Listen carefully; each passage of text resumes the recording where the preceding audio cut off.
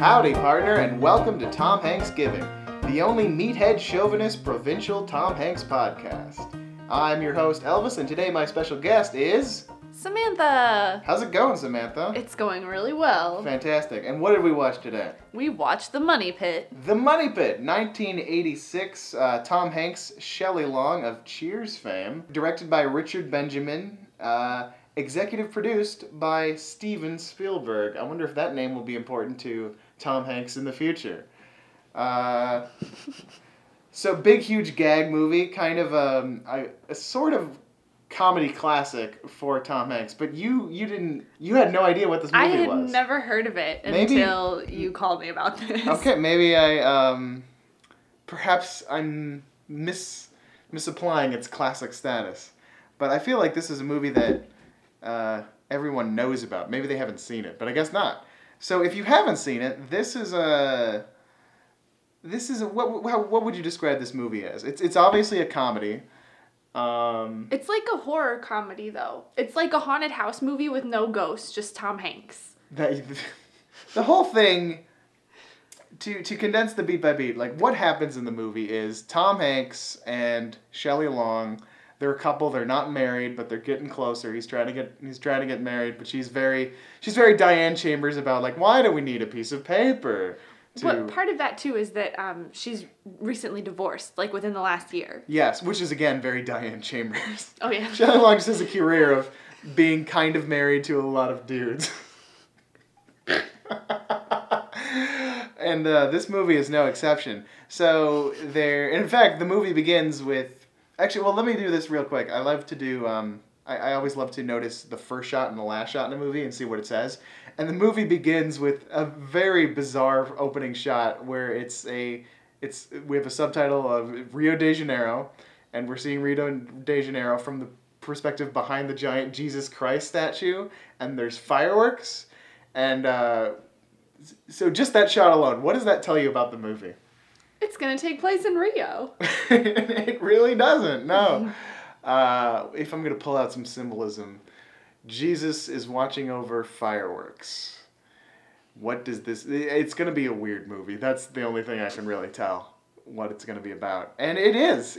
So it conveys that. We'll get to the last shot in a minute here. But so yeah, we start in Rio de Janeiro. We have Tom Hanks' father, who looks like cheap Burt Reynolds, I guess, who's married to his new mom, who's this... He looks like Norm Macdonald's Burt Reynolds from Jeopardy. Yes! That's perfect. He's married to his new wife, who is younger than Shelley Long, I'm assuming, in the movie. But yeah, when we catch up with Tom Hanks and Shelley Long, their characters are Anna is her name, and his name is Walter Fielding. Walter and Anna, they're staying at her ex-husband. Her ex-husband's apartment in New York, and then he shows back up and it's like, oh, we gotta move, we gotta find a place. So then the rest of the movie focuses on them purchasing this the mansion from Jumanji, and... Is it the same mansion? Because it looks like it. It looks exactly like it. I was thinking that the whole time. I don't know if it is. Both times, if it is the same one, it's gotten a lot of damage done to this place. But they buy the mansion from Jumanji, and it instantly becomes the worst investment of their lives. And they spend like half a year trying to get this thing fixed, and then sell it again, I guess, is their main goal. Or they were originally going to keep it, but then they were going to sell it, and there's relationship drama, and the whole thing is kind of just like an excuse for Baby's Day Out type gags, like big Three Stooges, like slapstick. But then it just throws in this very bizarre drama, sex situations that, well, I personally found fascinating. It's a love triangle. It is definitely a love triangle, but not in your conventional sense where it's like, ooh, who do I want them to be with? It's like what the fuck is going on? Yeah, it's like Twilight meets Monster House meets Baby's Day Out. That's perfect. That's going in the description. It was practiced for Steven Spielberg. Yes. All right, so let's talk about what was your favorite part of the movie? My favorite part of the movie is when the staircase gave out. Yes. It's like maybe 20 maybe 30 minutes into the movie, we have like the greatest series of gags. We already have this note where there's like the door, it keeps falling down and everything. But we have this great, perfectly bit of timing where Tom Hanks goes to close the door and the door frame and the door just fall down. Shelley Long pulls up a dumbwaiter and there's a raccoon in it. Genuine surprise. She freaks out and the raccoon that jumps on her and attacks her looks way better than like any of the recent comedies where someone's being mauled by animals. It looked better than the baby in American Sniper. And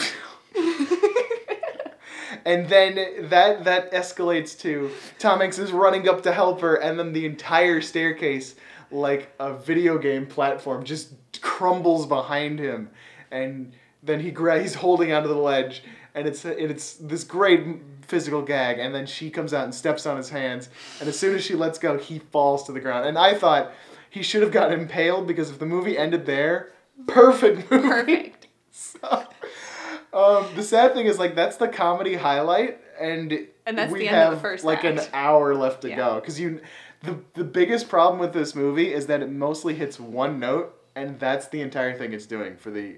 Like, you can only see the house get destroyed without it... Like, it escalates, sort of. The chain reaction gags just keep getting longer. And more cartoony. Like, Yeah. you said it was just total Looney Tunes when the yeah. turkey flies out of the oven and then into a bucket across in the next wing of the mansion. And then there's the final, like, the mousetrap Rube Oh Goldberg my God. accident of doom at the end. Which I kept thinking, like, I've seen this movie, last time I saw this movie was a long time ago, but I couldn't remember if the entire house collapsed with that giant, because it felt like it was building to that. Yeah, I thought things were going to light on fire because she's got all those cords. There's a moment Yeah. where she has a bunch of cords that she's trying to plug in her electric kettle, and sparks are flying, and she stops the table saw and all this crazy stuff, and yeah, but no, the house is fine though. That's the weird part. That's the thing. Like, does it feel kind of like betraying the promise of the movie that they end the movie with the house intact? Like, I almost feel like this is like you said, it was a horror movie without ghosts. This seems like the house from Poltergeist. Like, I kind of want to be, like, there's a crater by the end of the movie. Absolutely. Just, they talk about the strong foundation, and that's all they're left with, is like a tarp over a really great foundation. Which, well, I mean, we'll save that comment, because we've Okay. got to talk about what the movie is about, Okay. and how that is very much what it's about in a That moment and here. Nazis. Well, that and Nazis. But let's talking about it, like, as what the movie is intended to present itself as, this kind of big slapstick, ridiculous comedy. Does it work on that merit? I mean, the slapstick, I guess, set pieces work really well. Because like, you can't, I feel like you can't fault the movie for doing another, like, once it gets to the Rube Goldbergian thing, it's like, you can't fault the movie because this is what this movie does. This is what this kind of movie is. Well, we don't really make them anymore, I don't think. And I think that's where it shined, honestly. Yeah. Because everyone was having such a good time. And, like, when Tom Hanks was trapped in the carpet and stuck in the floor, he gets trapped, a rug starts sinking through a hole in the second floor, and so he's trapped, like, in a bag with his hands up by his chest, just Like, there by the pressure of his own body. Yeah, like, he's the perfect shaped peg for that hole, so he's stuck there. It's hilarious, and there's actual action happening around him. Things happen while he's stuck in this position, and it's hilarious. And I think it's those moments, and like the staircase, and when they're talking at each other through holes in the floor, that the movie really works. Which is, I mean, to its credit, because again, this is what the movie's purpose is. That's the kind of movie it is. So it's great that it succeeds like that. And yeah, like, even like their moments, like the floor one especially, where it's frustrating to watch. It's like, you're so dumb, and like, you could do this, and but he it, like, fell so slowly into that it was hole. like quicksand. And Put your arms out. But I think what also, like, speaks to why these moments work so well, not because, like, it's, I mean, thoughtfully the movie's designed around them. It's essentially a set piece movie, but a comedy set piece movie, which again you don't see anymore. Really, I don't think so. Yeah, the set pieces are comedy, but what happens in between them is absolutely not a comedy. Which is why this movie's fascinating. But just focusing on the comedy, like, again, and the last thing I have to say about that is, like, for me personally, I can only watch so many, like, crazy Looney Tunes slapstick without, like, some bigger thing going on within the story and the characters. And there's sort of that. We'll talk about that in just a second. but like it hits this once you've done the raccoon staircase falling, like that's the funniest it's gonna get.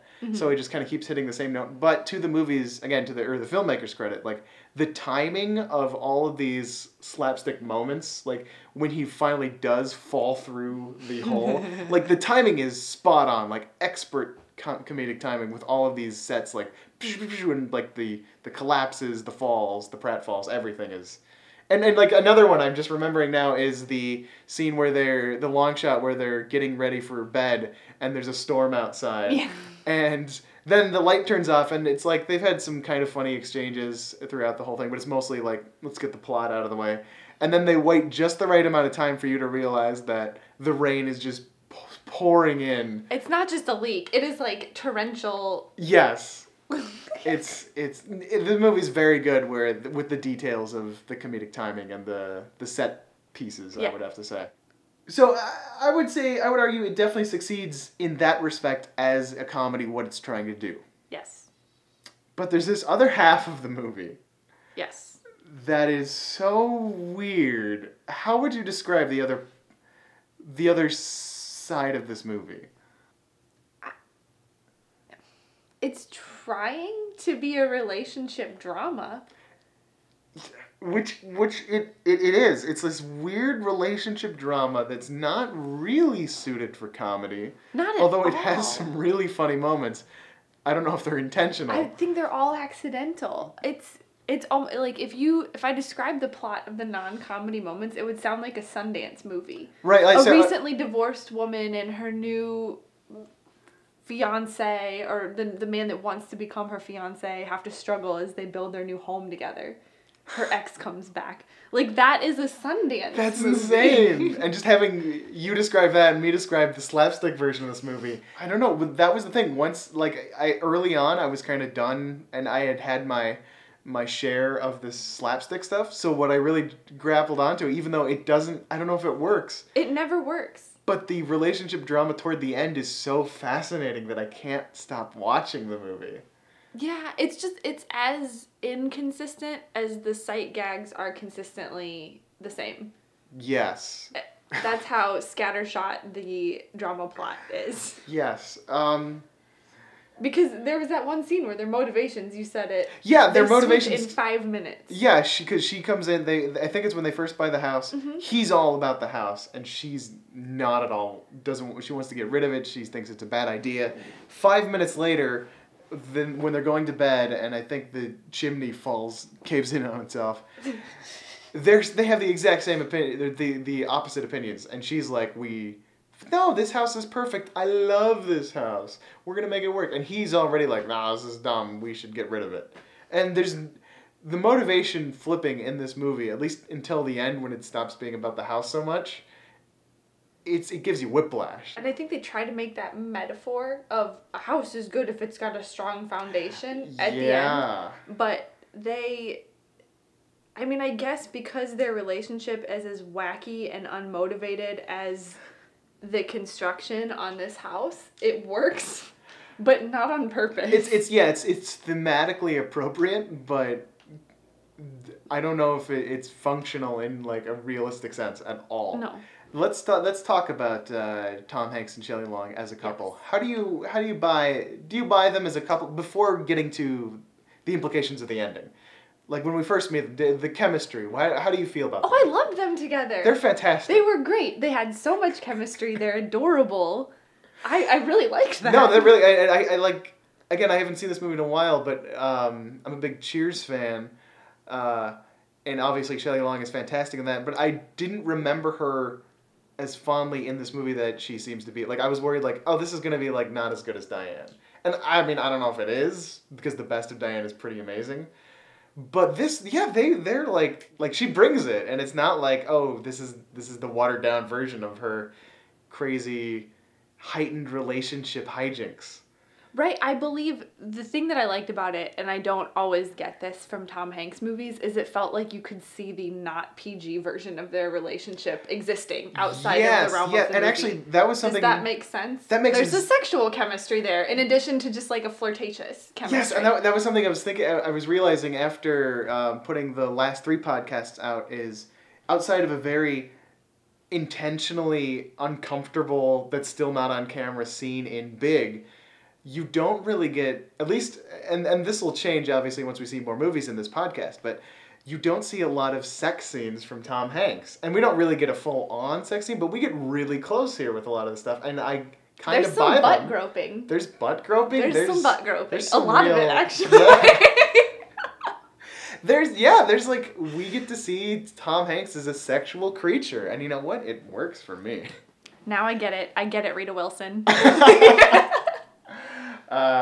Yeah, so like I think that's what I really like about this is even though she is she's very Diane and that she's very proper and she's kind of pretentious, she has this pomposity, she's a musician, she's talented, she's artistic. A classical musician yes, in an orchestra. Yes. And she comes from this divorce with a super egotistical but artistic and cultural kind of guy, the maestro. Max? Max, yes. But I buy I buy her as finding something she really likes in Tom Hanks. Like, I mean, obviously, that's the easiest thing in the world. Tom Hanks is just one of the greatest guys, so obviously. But I buy her as she's vested in this relationship more than just she likes this guy because he's a nice guy. Yeah. There's stuff that he's bringing to the table, and there's definitely stuff that she's bringing to them. She's just as charming. Like, good gosh, Shelley Long. She's adorable. She's adorable. Like, wow. I'm all about her. And like this do you think this couple, let's compare it to, you've seen Big, you've seen Cloud Atlas, you've seen Castaway. How does Shelley Long and Tom Hanks stack up against Elizabeth Perkins from Big? The woman who he works with and then has sex with despite the fact that he's actually 13. And then she finds out and it's really weird. That one's weird. I mean, that's a weird That's a weird one, but it's like purposely weird. Yeah, but it still makes sense because if like I'm a 13-year-old boy, of course I'd be super stoked about this. Oh yeah, you're gonna go for it. Yeah. Even if you're totally not ready for it. Yeah. But the chemistry on that movie, it certainly pales to the chemistry I see in this movie. Oh, absolutely. And I mean, part of that makes sense. purposely awkward, yeah. But yeah. So that's a harder one to draw a comparison with. Let's do something. I mean, Castaway, no contest. Obviously, this is better because Castaway, like, I don't know, Wilson had more chemistry with him. I didn't think Helen Hunt did a bad job, but she's barely in the movie, so that's it's like... the thing. She's barely there, and when she is, like, Helen Hunt's kind of like Tom Hanks, where, like, I don't know, you just don't think of her as sexy. Oh. I know that's mean, but like, cause she's so like cool, you know. No, yeah. That was, and that's something I remarked in the episode we did on Castaways. Like when you see the two of them together for the first time, it's like, oh, these feel like real people. They don't feel like movie stars glossied up to have a relationship. No, I can see them 30 years down the line at their kid's graduation. Yeah. You and know, sure, but... every now and again they spark their little romance in the bedroom, but you know it's more obligatory. Yeah, and not that they don't both enjoy it, but it's mechanical to the relationship. And then lastly, Cloud Atlas, and obviously that movie is just a weird mess, but Halle Berry and Tom Hanks. It worked better than I expected.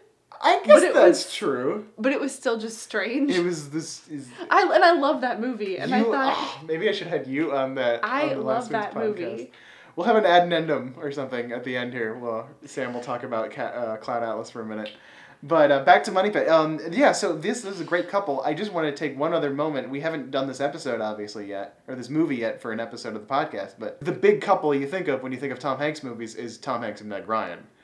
But which Tom Hanks and Meg Ryan movie? That's true. They're very different. They're all really different. Let's not get into You've Got Mail, because that'll be a fun thing to dive into later. I feel like Sleepless in Seattle is regarded as the most romantic, or at least the classic. But Joe versus the Volcano is the cutest. Is it? I don't know. I haven't seen it in a really long time. I have very fond memories of that movie. I don't, but no. So Tom Hanks in Sleepless in Seattle with Meg Ryan. Yes, which has another weird implications to the romance there. Well, because the kids set it up, and I think that's the thing that I liked about this is it was just like. These are really Hanks. Yeah, you know? This is really believable. I mean, this is just like you. The more accurate comparison would be You've Got Mail, in terms of like chemistry and sort of that I suppose Because there's that underlying anger that makes it so... That's he's so true. good at that. He's so... she's good at it, too. Because that was the joy of watching, like, Woody, even. In Toy Stories, he's got that underlying he's sort so of, like, pissed manic... off about stuff, like, yes. that manic anger in his voice that just works so well, you know? And Yeah. I think... And it works in a relationship, too, because it's like, oh, you're driving me crazy, but I want to tear your clothes off. I don't know. Which is great, and then that works perfect with Shelley Long, because, like, that's what Cheers was all about when she was on. Like, they hated each other. They wanted to punch each other. The best part of Cheers is when they're locked and yelling and shouting at each other, and she slaps him, and then he slaps her, and then they kiss. And it's like, I love that they're both able to bring this passion, and I think it makes... This is one of the best couples I can think of in a Tom Hanks movie. Absolutely. This might be the best part. This might be the best contribution this movie has to the Tom Hanks library, is this on-screen couple. I love watching them together, even when the movie is kind of weak sauce around them. I'd like to see them in a better movie. I mean... Can you imagine her in You've Got Mail? Oh my God, the movie would have been so much better. Also, Greg Kinnear would have made so much more sense. Ooh, that's true. That's true. Mm-hmm. Don't worry, listeners. We're going to get to You've Got Mails in the future. I love seeing them two together. And yeah, you were saying about how Tom Hanks is great. Like, he has this underlying anger to him. And I think that's the brilliant thing about at least early career Tom Hanks, because he's kind of ventured more into the dramatic roles where he doesn't do this as much. But you see it in Woody still. Yeah. So you still see it in stuff. But he is... like the quintessential nicest guy. He's warm. He's an everyman, and you love that about him. But I think what gives him his compelling edge is that he can get really pissed off, and it's usually a funny pissed off. But like his anger is there, and like what I want to do is a new tribute to or a new as I want to do as a new segment on this podcast is what's the Hanksiest line in the movie. And I think this is very much obviously, you whore! He even does the Woody arm. Yes, he does the Woody arm. You whore! Oh my gosh, when he said that, I couldn't stop laughing. Oh, So we've talked about them as a couple and how they're great. They have great chemistry. They're great on screen. Let's talk about them as, like, legitimately the problems they have as a real couple and the ending of the movie. Oh, yeah. That shit's messed up. That's so Can I say weird. Shit? Is that... You can. Okay. Anyway, no, go on. Their problems, though, it started out being kind of believable because money is a difficult thing in a relationship. Absolutely. And I think her insecurities about a previous relationship are valid. She's coming out. She's very vulnerable. He seems to be gung-ho, like, let's get together. Let's make this... He wants to be committed. And he apparently has a troubled relationship with his dad. That's led to his money problems. They never get into that. It's so perfunctory to the movie. And I should do this before we get into anything else. The last shot of the movie is just a shot of a new house in Rio de Janeiro. And we're left to believe that Tom Hanks' father and his new wife are going to go through the exact same thing. Because the same Nazi wife... We haven't gotten to the Nazi, but we haven't explained the Nazis yet. But the same lady that sold them the house, sold Tom Hanks the house, is selling his father the house down in Rio. Yeah, so you're left to believe, like, it's gonna happen again. And the final shot is more just a gag. It doesn't say anything significant about their relationship or what the movie's about. But going back to what the movie is about, and this complicated relationship between these two. So you have two people with very real-world problems, and that kind of makes the slapstick in the house work at first, because the frustration is mounting, the tension is mounting, and all this weird stuff keeps happening. And it's like a perfect expression of that pent-up rage and resentment. And she has to borrow money from her ex. Well, she has to sell stuff that she won in the divorce to her ex. Mm-hmm. He has to borrow money from the people that he acts as a lawyer for, which seems wildly unethical. I'm sure that's a conflict of interest. Oh, yeah. But it's Tom Hanks, and he won't like you if you don't give him money. He says that to a child, a bad child. Oh, a very bad child, who makes his mother go around in a French maid uniform cleaning up his cigarettes. That's edible. That is totally edible. But we know from the end of the movie... He probably killed his father with that man with the gun that he had. Ooh. That's the movie I want to see. We'll talk about father figures later on in the podcast. Okay. That was a fun thing on Big, because that was really important there. But yeah, actually, no, the father is so inconsequential to this movie. Yeah. I don't understand what... You could have the whole movie without it. Yeah, that you could cut that prologue and it would be better for it. Like, and that's the thing. Like, they even... When the prologue happens, it... Like, we do kind of get introduced to Tom Hanks' character. Because they have this weird point of view, close-up cutaway shots. Where it's like from... It only happens with two characters. Or three if you count. Because it's from Tom Hanks and Shelley Long, and then it's from his real estate agent guy. Yeah. And it's like their point of view looking down at a brochure or like photographs or a letter, and it's like this is a weird choice, and it like disappears after the first act, but they kept doing it, and it was like this isn't wrong. It's just interesting. I hadn't noticed it. I'm fairly certain it's because the lawyer died halfway through production or real estate agent, whatever he was. That's possible. He did have over 7 heart attacks during the movie. At least the character did it, at least. Yes. But yes, you could have entirely, then the movie cuts there, and then it shows opening credits over New York, and we come to the scene where, again, very sexy, where we see all of the clothes scattered about on the bedroom, and then it's like, oh, they're in pajamas. I thought it was going to be a little sexy. Of course they're in pajamas, because it's a Tom Hanks movie. Yeah, it can't be that sexy. Has he ever been shirtless on camera? No, I'm just kidding. I saw Castaway. He was shirtless in this movie, too, if you don't remember. He was! The sexiest Tom Hanks movie that I can recall is Turner and Hooch. And that is a sexy movie. He spends the whole opening 5 minutes in his underwear working out. You can't get away from that. I've clearly blocked this out of my mind because I know I've seen Turner and Hooch, but I remember none of this. You will have to watch it again and be entranced by Tom Hanks's physique. All right. Because it is heavily featured. All right. Before he talks to a dog. We keep jumping around here, but we're moving ahead to much like the tone of this movie. Much like the tone of this movie.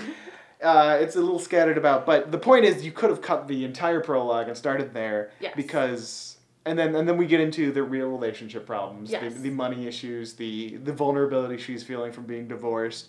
He's kind of screwed up in that I think he wants to have this relationship so he has something solid in his life. Yes. That's how I read him, and yes, then he's being completely unethical as he's borrowing money. Yeah. She's borrowing money, or essentially borrowing money, even though she's selling old stuff that she got in the divorce, from her ex-husband, Max.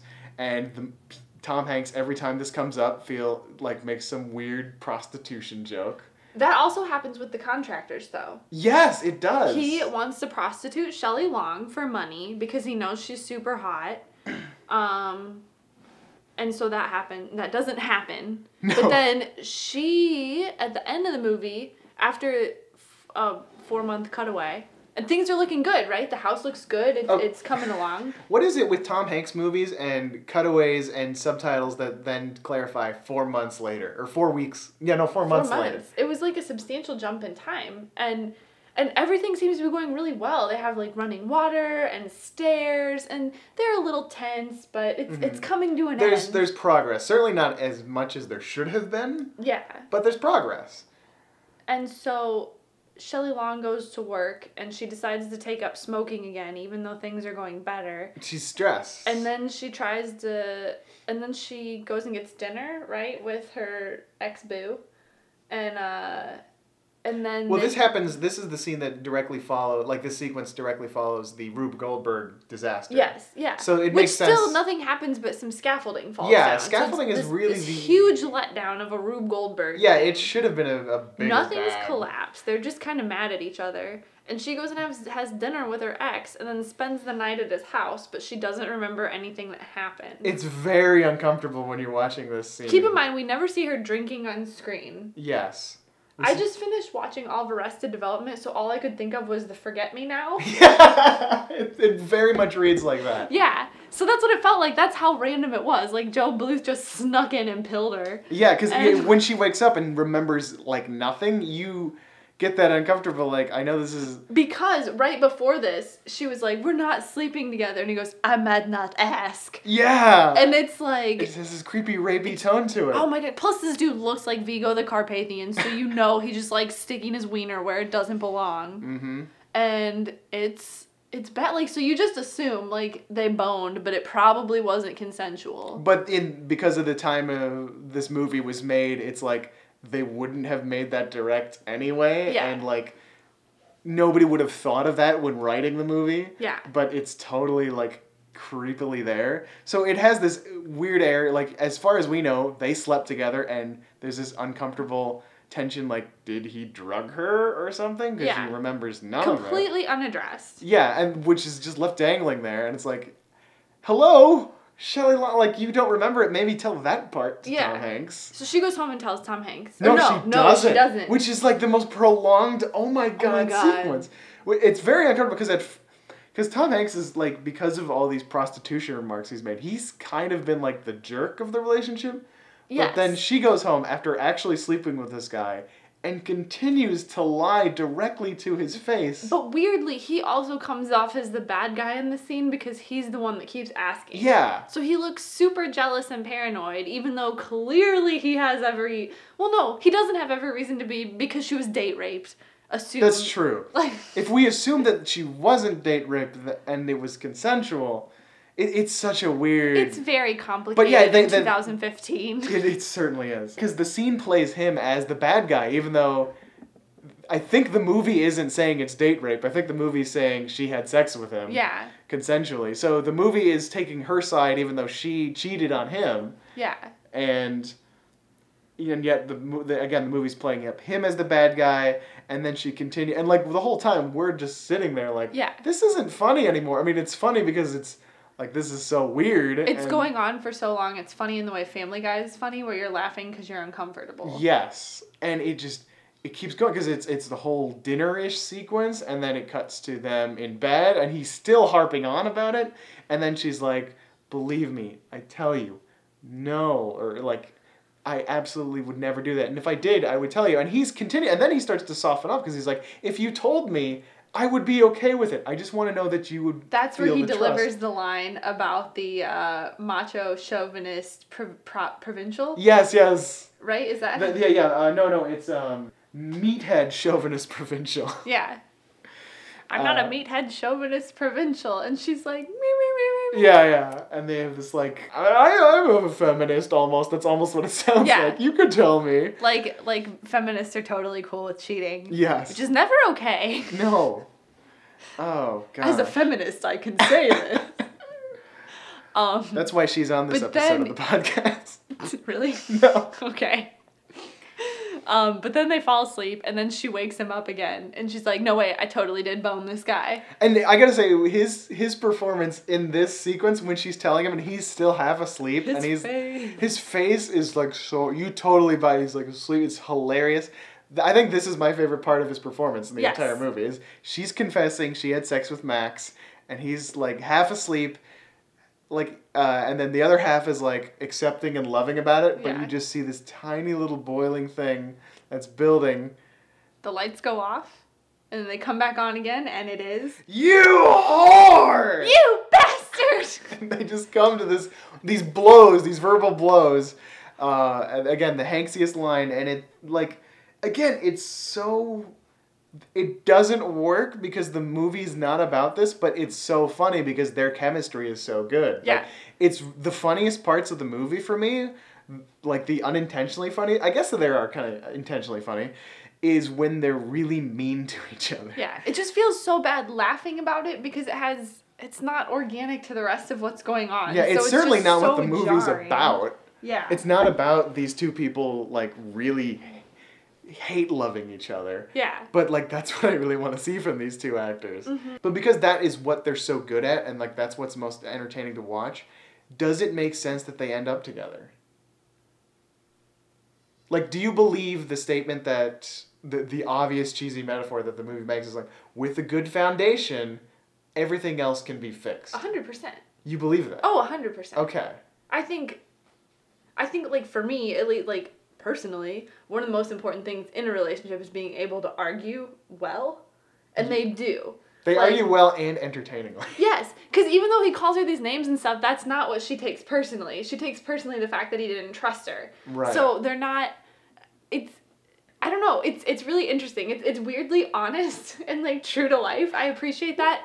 The dialogue at the end is cheesy, so that's why it feels awkward. I think that they still end up together, and the fact that they went like 3 more weeks without speaking to each other while living in the same house. It's more like that. Not that they ended up, because they do have the chemistry, and I think you're right that it's very honest. And I think what saves the movie is, again, it's these two actors, because he's saying all these terrible things to her, but she says he's totally equal the whole time. Yeah, she's firing right back. They're never on unequal ground. They're a match for each other, which is why I think they are a perfect match. Yeah, even when they're pissed, there's a mutual respect yes. there. And it is really fun to watch. I would love to see these two in another movie together. Yeah, and I'm still kind of bummed that this did not happen with You've Got Mail.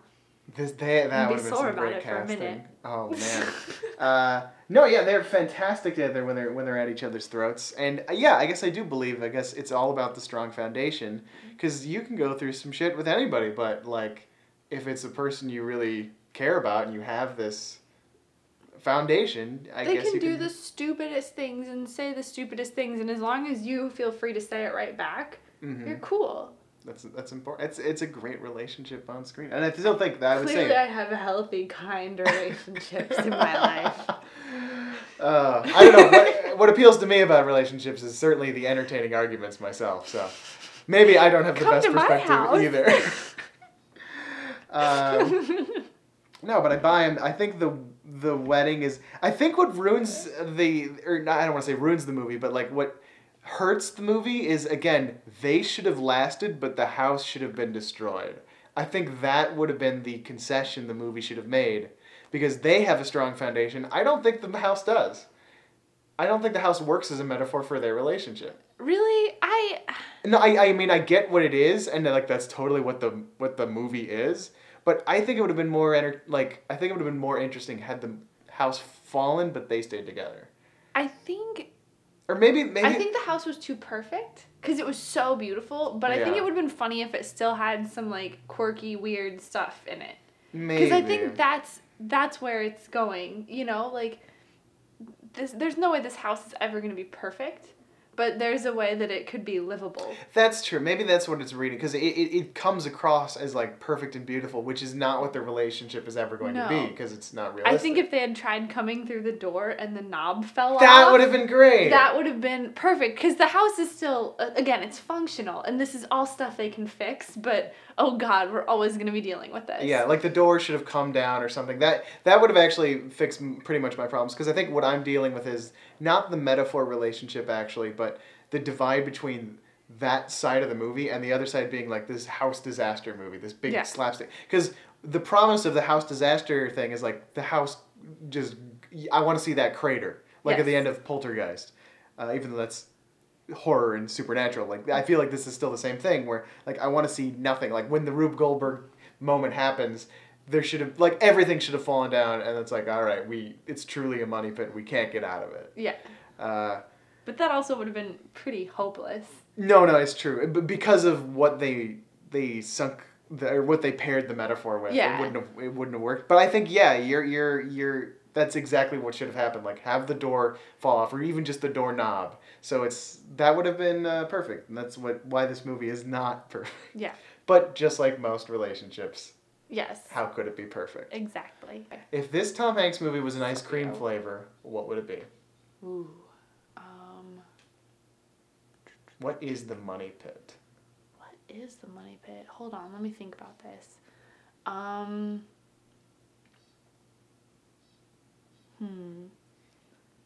What's an incongruous ice cream? Maybe like bacon ice cream, like those bacon sundaes you can get. Because it doesn't make sense, but it still kind of works. Yeah, because you like the bacon, you like the ice cream. Together, they don't work very well, but you can stomach it down and enjoy it. Yeah, it's a novelty. Yeah. I don't need to have it more than once. Which is exactly how I feel about the money pit, actually. Oh, exactly. There we go. The only thing that I would want to do more than once is Tom Hanks and Shelley Long together. Yes. Yeah. But that we're talking about the movie specifically. Yeah. And there's still, there's elements of a bacon sundae that you're always gonna enjoy, but. And it's that the whole package together Yes. is not something I want to deal with. But Of those course. two, they're the ice cream. I would come back to that. I would definitely come back to the ice cream every time. I love ice cream. Me too. What have we learned with the Money Pit? How do you feel? I Is this going to change your life? How is this movie? now feel cheated and You've Got Mail. Oh no. I do. I want to see those two in a movie again together. So that's good. I would love that. There's still time.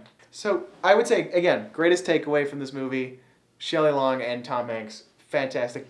Currently, my new favorite Tom Hanks couple of the run. That might change when we go look into some other movies, but right now they're my OTP. You? I just like Hooch. Hooch? Well, okay. We have someone running for the money with Turner and Hooch. This is fantastic. Thank you for so much. That's the Money Pit, everybody.